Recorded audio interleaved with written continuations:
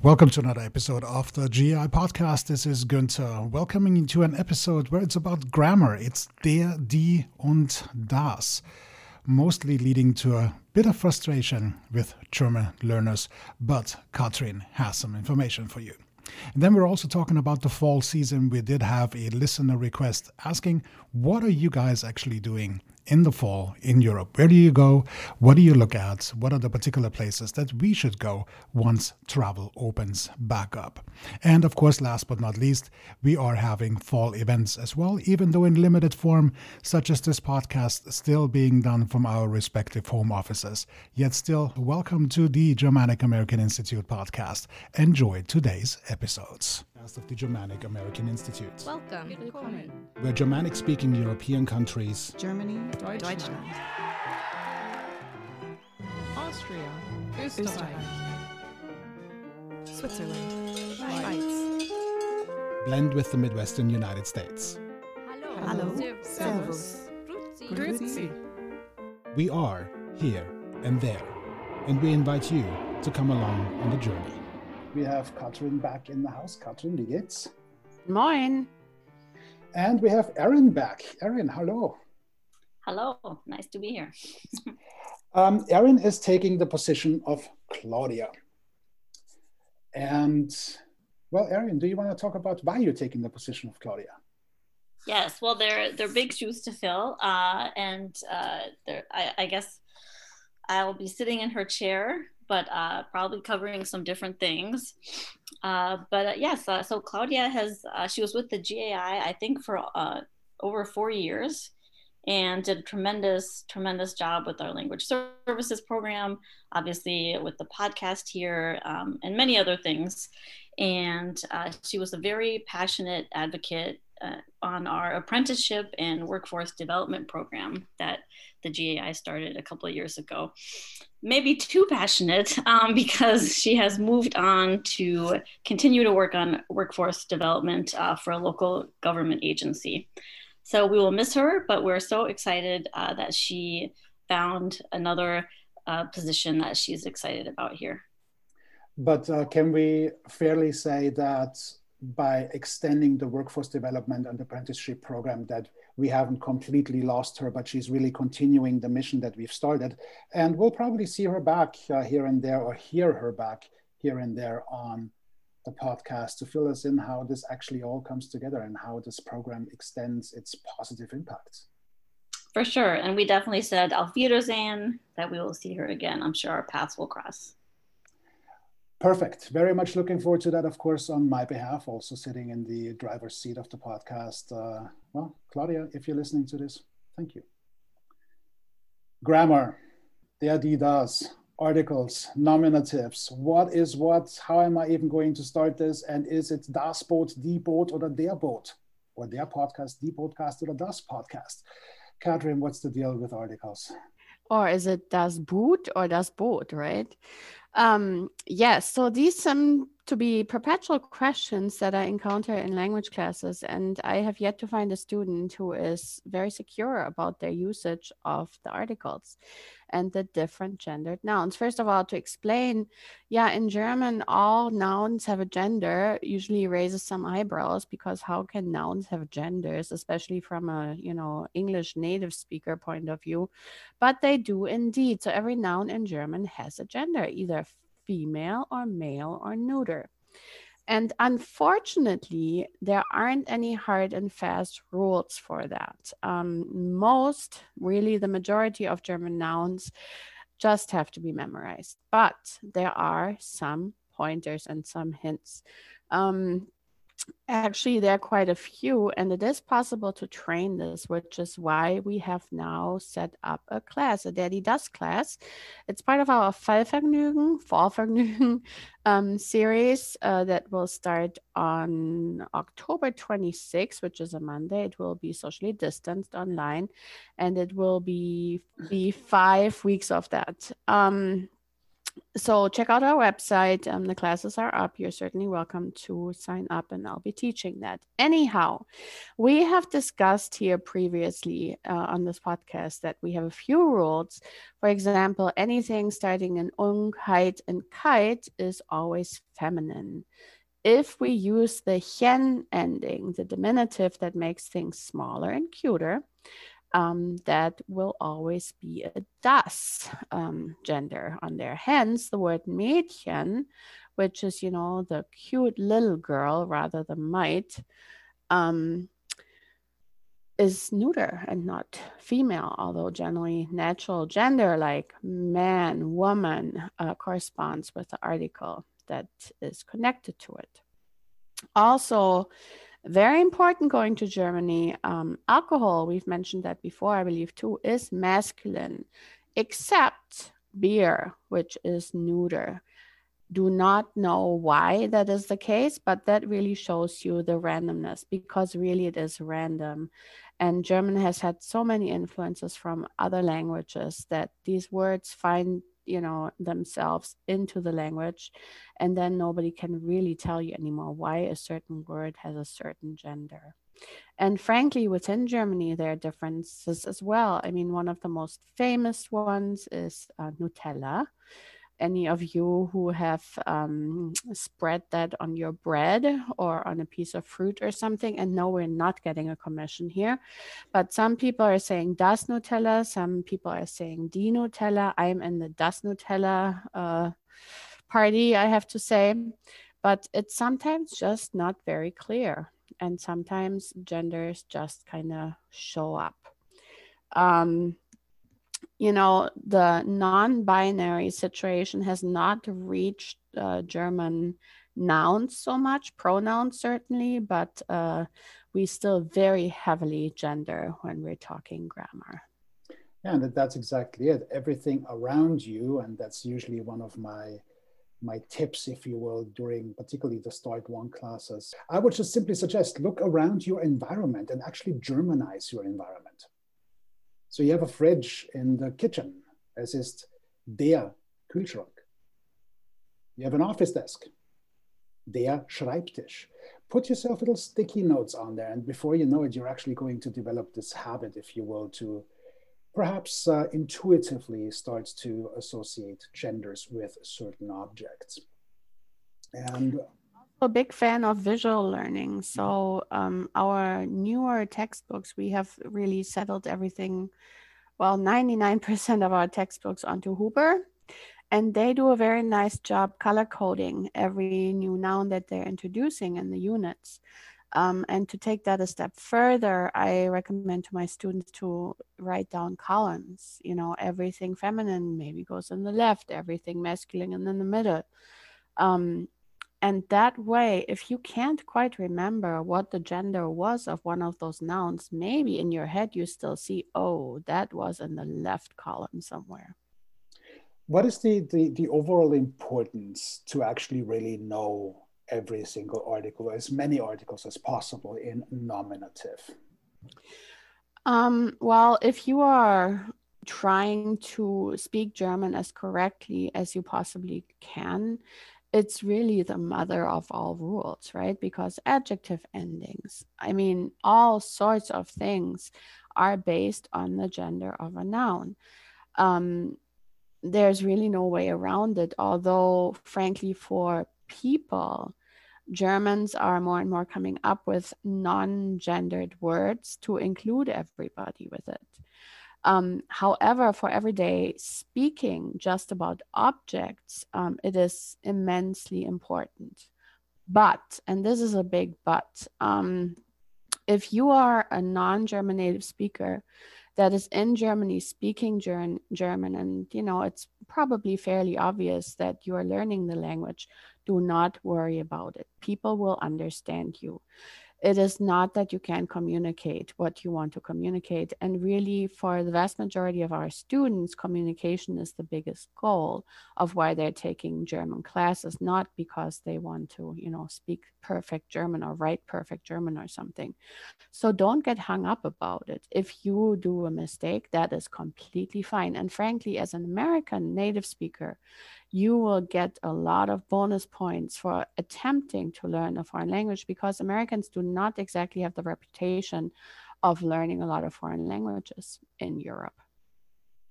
Right. And I have to say, when I visited Germany, that people were so nice about it, especially, I'm like always learning. And so with some of my friends there, I actually asked them, like, please correct me because I'm still learning. But I was afraid that someone would just jump in if I said like der Buch instead of das Buch, or whatever. And they were always so gracious about it and like, oh, dein Deutsch ist so gut. Like, okay. But I definitely could use a refresher on these. I suppose the other side, if you will, of the coin is to just use as many articles as possible, obviously, in the journey of picking up nouns. And at some point, almost inevitably, you're going to develop sort of an intuitive understanding as to what could possibly fit. And truth be told, there are nouns, of course, that I haven't used now in a very long time either, because I've been in the US for 20 some years now. And those nouns that are perhaps a little ambiguous to me, I actually go back, it's like, how do I feel about this? And this intuition essentially then assigns an article. So for instance, an example would be, I was pretty dead set that it actually is, it is der Virus, masculine for virus. Obviously in Corona times, COVID times, that would be an applicable thing to think about. Whereas when I read German Austrian news media, the virus is always referred to as essentially neuter. So it's das Virus. Yeah, and I believe there are some regional variations in there too, but I completely agree with you. I would have always considered Virus der. And to me, when I read German publications and people are talking about das Virus, it still doesn't sit quite right. And truth be told, some publications also still say der Virus. So it is not uniform throughout the entire German-speaking world. And of course, everybody has their points as to why it is das Virus or der Virus or whatever. In the end, with that kind of stuff, do it how you want it. Yeah. So what's the gist here, really? I mean, the takeaways are, at least from my perspective, some German natives who haven't spoken German perhaps as consistently because we live here, we also have to go back to our faculties. It's like, okay, this feels better, this is better. Of course, we have a little bit of a head start, which makes absolute sense. But it also means that what we can do for you is enhance your understanding. This is not about perfection. This is just simply about getting more and more into the trenches of understanding articles. And this is really what Monday, October 26th through November 16th with Katrin is for. It's all der, die, das, which is, I think, really great. Maybe I should take that too. All right, is there anything else we need to, oh yeah, one question that I wanted to ask Katrin, and I think we touched on this about a year ago, roughly, when we talked about pronouns. Yes. We briefly touched on it in terms of the introduction of G, so the X being essentially front-loaded to a pronoun. Are there any new developments that you're aware of? Has it, I guess, become more prevalent nowadays, or is it still sort of ambiguous in limbo and we don't quite know what to do with it?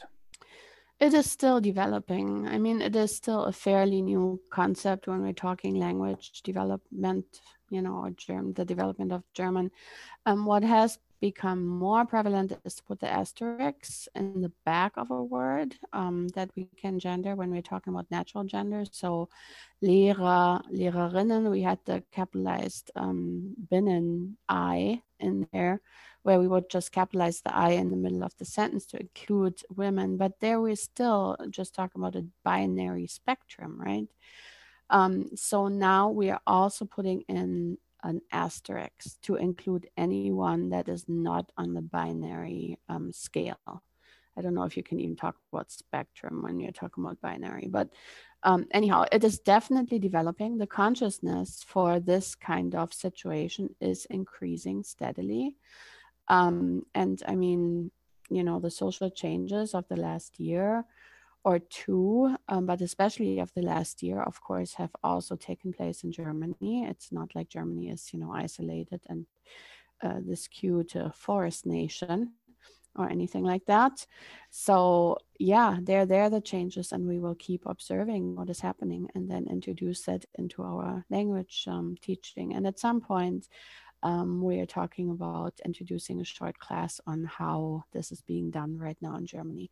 A big part of it is to just circumvent gender altogether and really use neutral terms. So instead of die Lehrerin or der Lehrer, we would say der Lehrende, which is technically masculine, but really doesn't describe masculine, but describes everybody.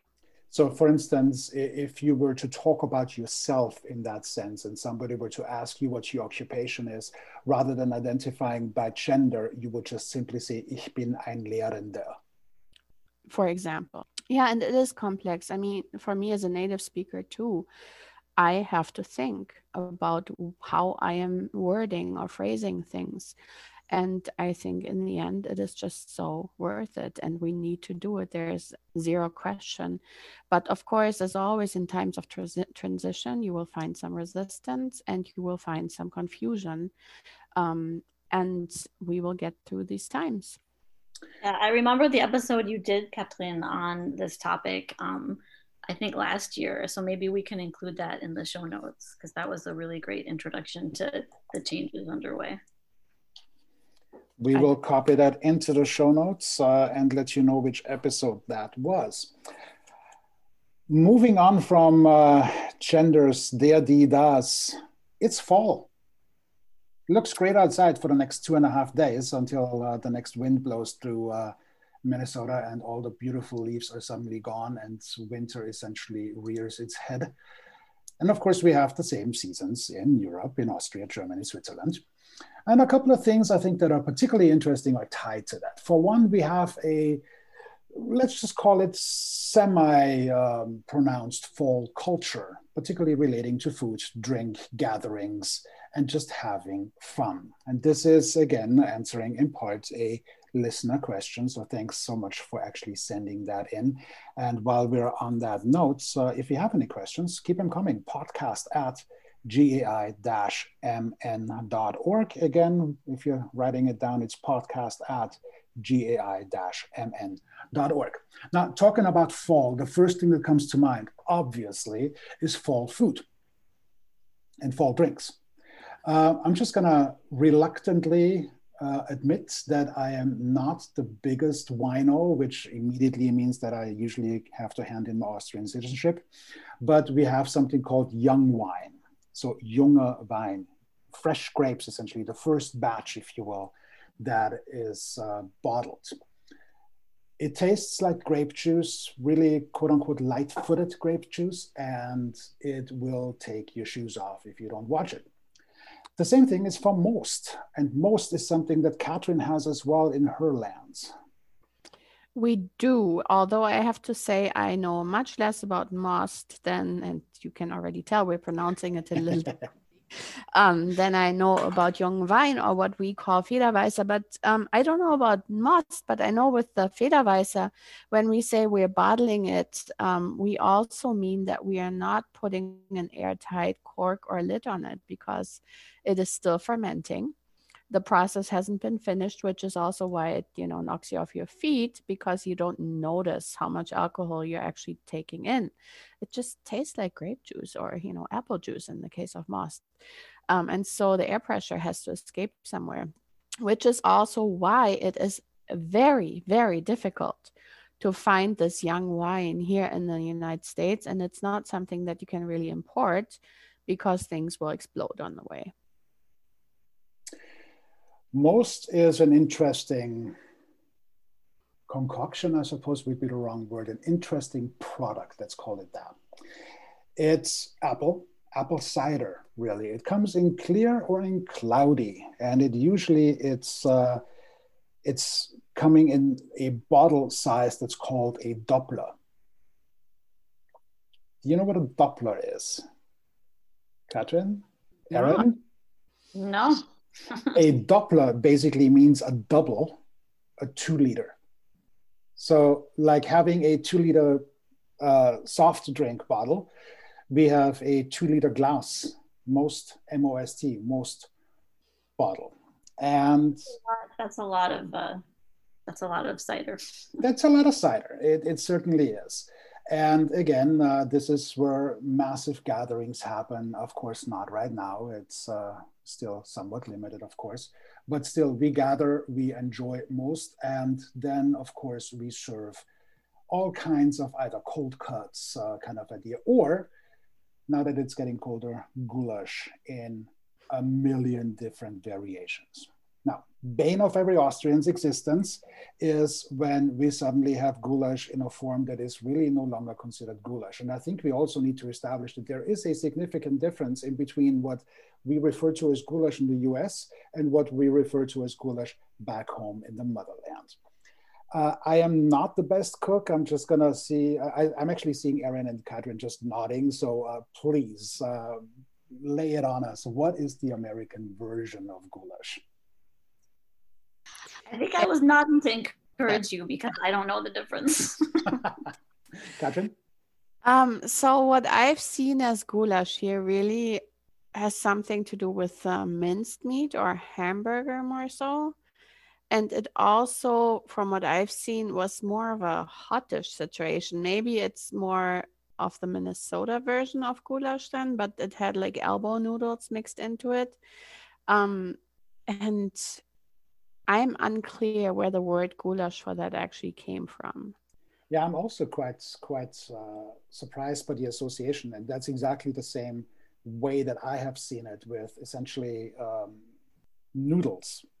A bed of noodles with meat tossed on it and a little bit of sauce, and hamburger meat. It's sort of the intersection between a sloppy Joe meets a noodle dish. Yeah, How you as our token Austrian here, how would you make a true Hungarian, Austrian, Bohemian goulash situation happen? Okay, now you mixed 4 different goulash sorts into one. Let's just go with the way that I actually experienced the wonders of goulash. So for one, goulash has a very particular, I would say, function. Well, it has multiple functions, but one really comes to mind. If you had too much most or young wine the day before, goulash is a phenomenal hangover food. So let's just put that off to the side and talk about what we put in. The recipe calls for 2 parts of onions to 1 part of meat. So let's go big here and say 2 kilograms of onions and 1 kilogram of beef cubes, or cubed beef rather. And the intent is that the onions are sitting on a very, very slow simmer until they actually dissolve. They become almost like soup-like. And at that point, a little bit of water is being added, and then the meat goes into this sauce soup thing and really is being cooked in there. So the meat takes on the taste of the onions. It's incredibly flavorful, and the paprika that we add really only comes at the end so that it doesn't burn in the process. We do not, as far as I've grown up with goulash, add pickles. So for us, it's just straight up goulash made out of onions meets meat, and then we have what we call Serviettenknödel. Knödel being a dumpling. And the serviette is a napkin. Napkin, yeah. Yeah, napkin. Mm-hmm. Once you are done with the goulash extravaganza, we usually move on to some savory dessert. So quite interesting thing. But that's Austria. What are we doing in Germany for fall? There are several ways, of course, for food that is happening in the fall. Soups being one, certainly. A lot of stews. I think what stands out to me, and we've touched on this before as well, is so-called Flammkuchen or Zwiebelkuchen.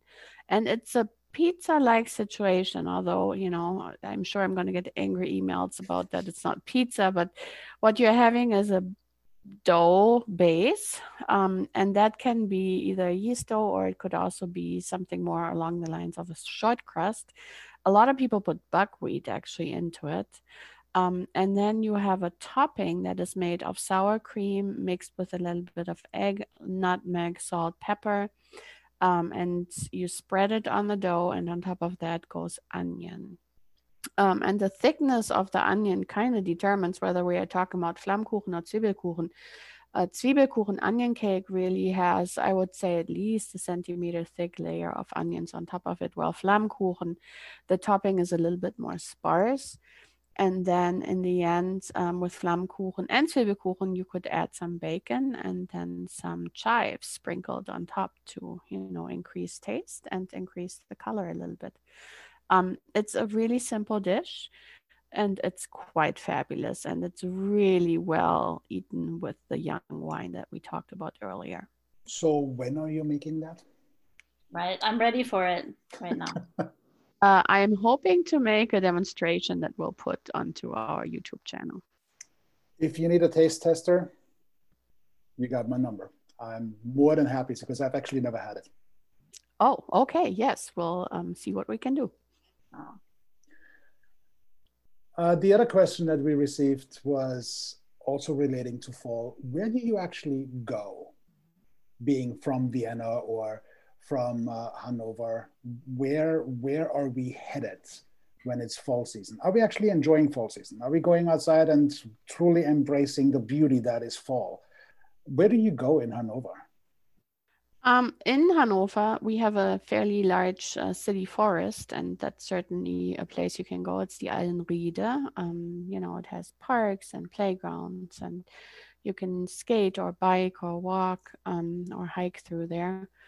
If you are looking for going a little bit outside the city, a very popular destination is the Lüneburger Heide, and it's a Lüneburg Nature Park.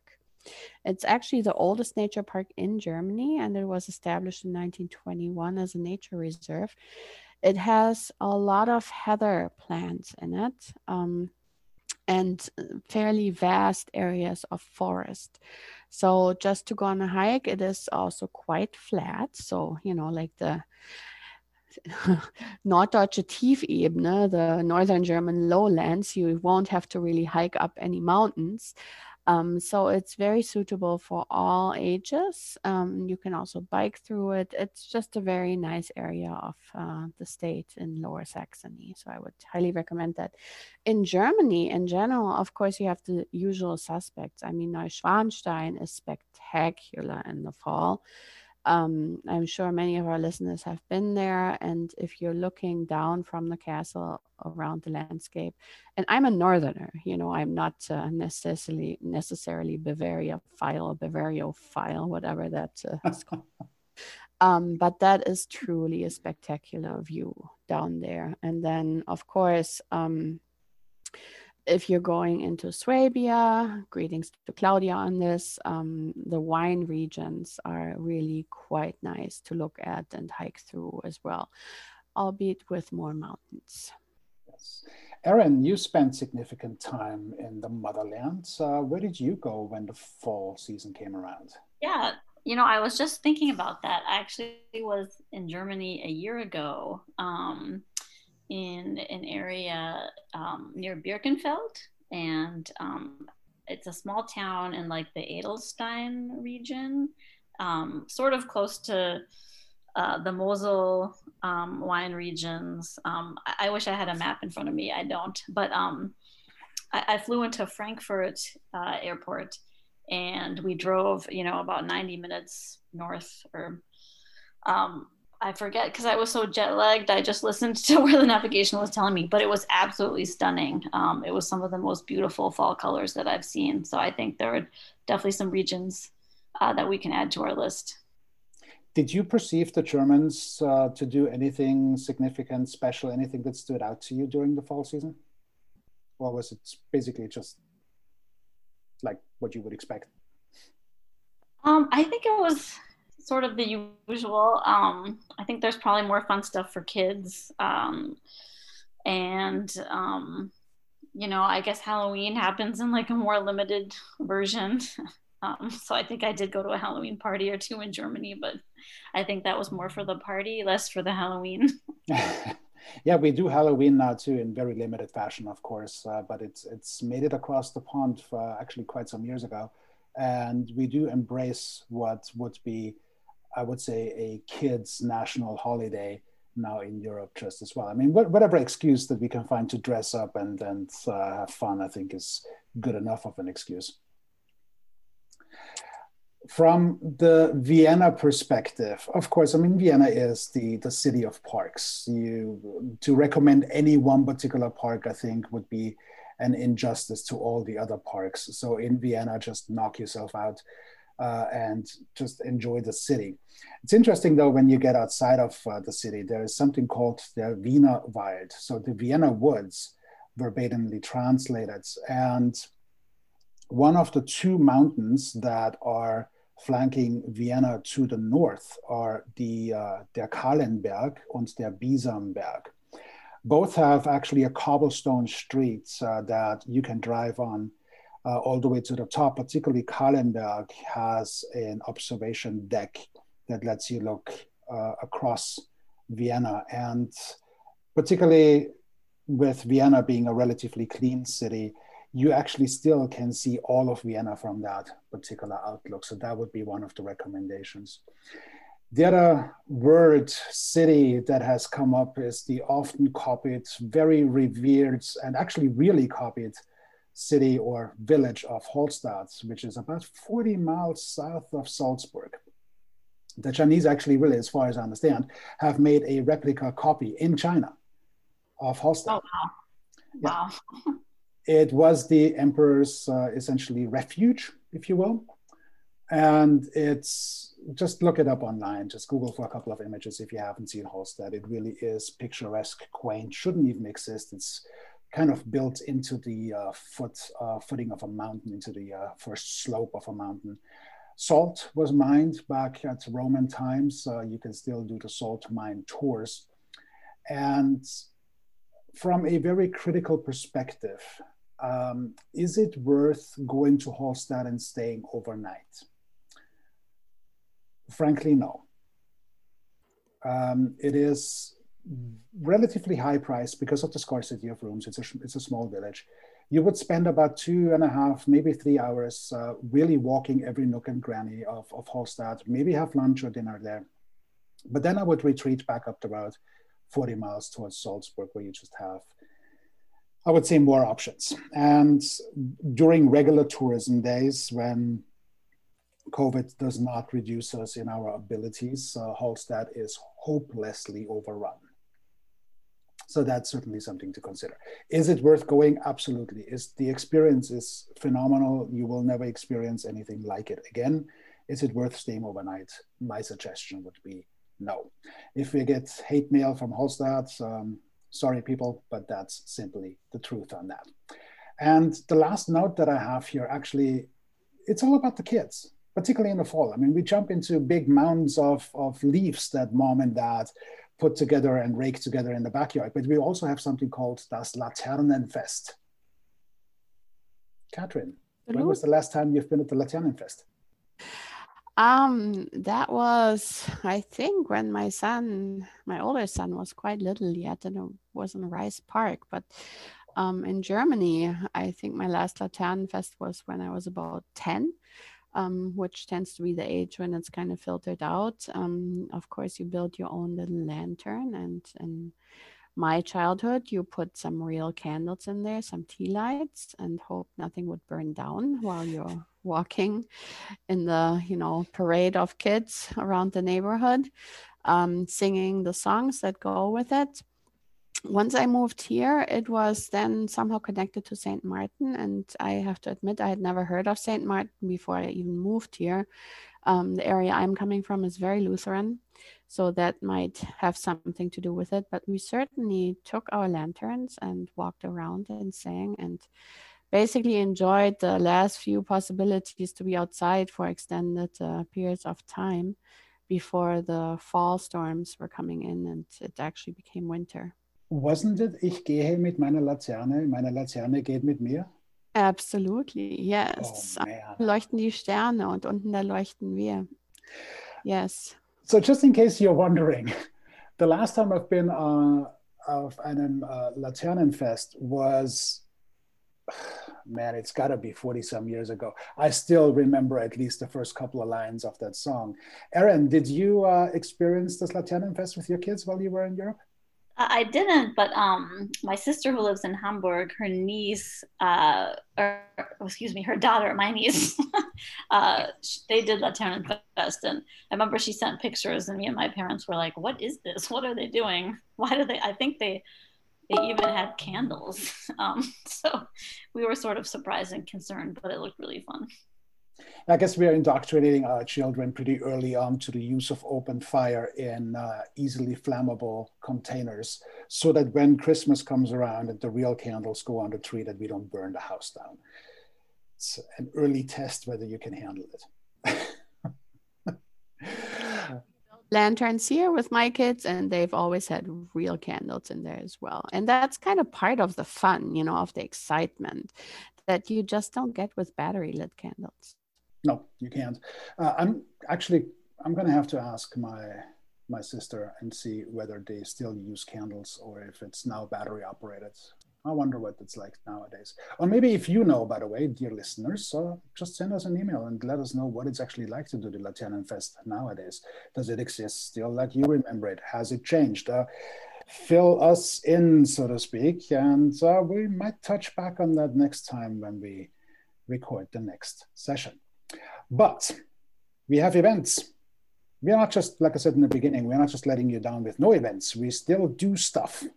Erin, what are we doing? Thanks. Yeah, we have a lot going on at the GAI this fall.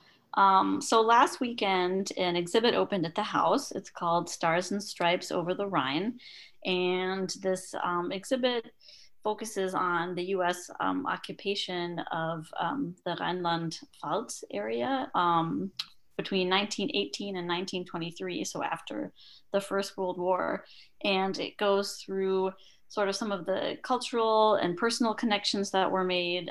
It covers some little-known history around that time. And that exhibit can be seen in person on Sundays between 11 a.m. and 3 p.m. at the house.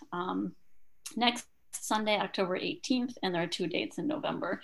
And around our series, which we're calling Transatlantic Chapters, so we have some other talks. We have a virtual talk with Mark Ritchie, head of Global Minnesota here in Minneapolis. And he's giving a talk with more of a Minnesota angle. It's called Organized Kindness and Organized Gratitude, a Minnesota Tradition. And that covers some Minnesota philanthropists to help stave off the hunger in Germany and other countries in Europe after World War I.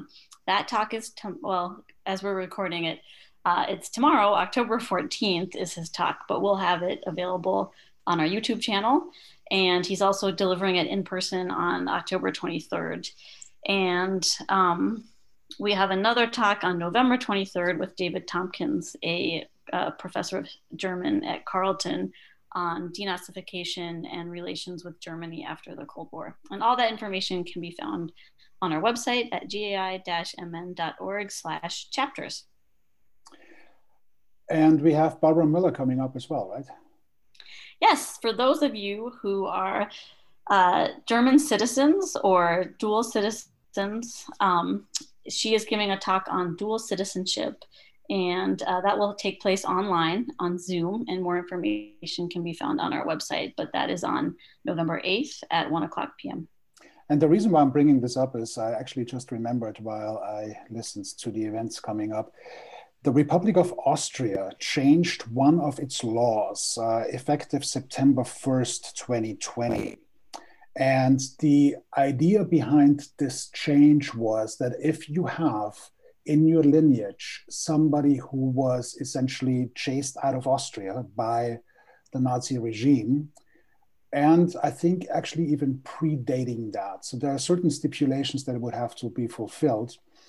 But if there is a direct lineage, so you could be the great-grandson, for instance, or the grandson of somebody who left Austria under force or under the threat of something, and you can document that, you can actually apply to get your Austrian citizenship back. To date, as far as I understand, Austria has received just shy of 9,000 applications to actually do that. Okay, well, thank you very much for that tidbit, which could be relevant. I think so. I mean, I have to find out a little bit more. Maybe we can actually contact somebody and have them speak with a little more detail on it. See if we can unearth the Austrian honorary consul, which we have one in Minneapolis. I just don't know where he's at. And take it from there. So that's really it. Unless, Katrin, do we have anything else? I don't believe so. Until next time. Erin, anything else? I would add, we have another class as part of Fallvergnügen, which is Geheimnisse des Lebens, and that is the secrets of life. I think that starts later in November, and that's also taking place online for more advanced students of German. But it sounds like a very interesting topic to me. It's getting pretty philosophical there. And that class is taught by Valentin, which of course is always an indicator for quality. Right. Yeah, I've heard of Valentin. He has quite a following among German students at the GAI. Absolutely. From a native speaker's perspective, I would want to say that Valentin is about as close to guru as you can get. Yeah, and I would also like to add that he has quite the following, not just from the students, but also from the teachers. Yeah, oh, for sure. Okay. Count me in, 100%. All right, well, I guess that was it for this episode. Thanks for sticking around. This is the episode that will launch in the middle of October. Of course, we have one more coming at you toward the end of October 2020. Hope that everybody stays safe out there. Katrin, thank you so much. Thank you, Günther. Erin, good to have you back, and good to see you in future episodes. Thank you. It was fun. And this is Günther signing off. Thanks for being here again. If you do have any topical recommendations, want to weigh in on anything, whether that's goulash related, fall festivities related, or if you want to just know how we go about drinking young wine, it's podcast@gai-mn.org. Until next time, cheers.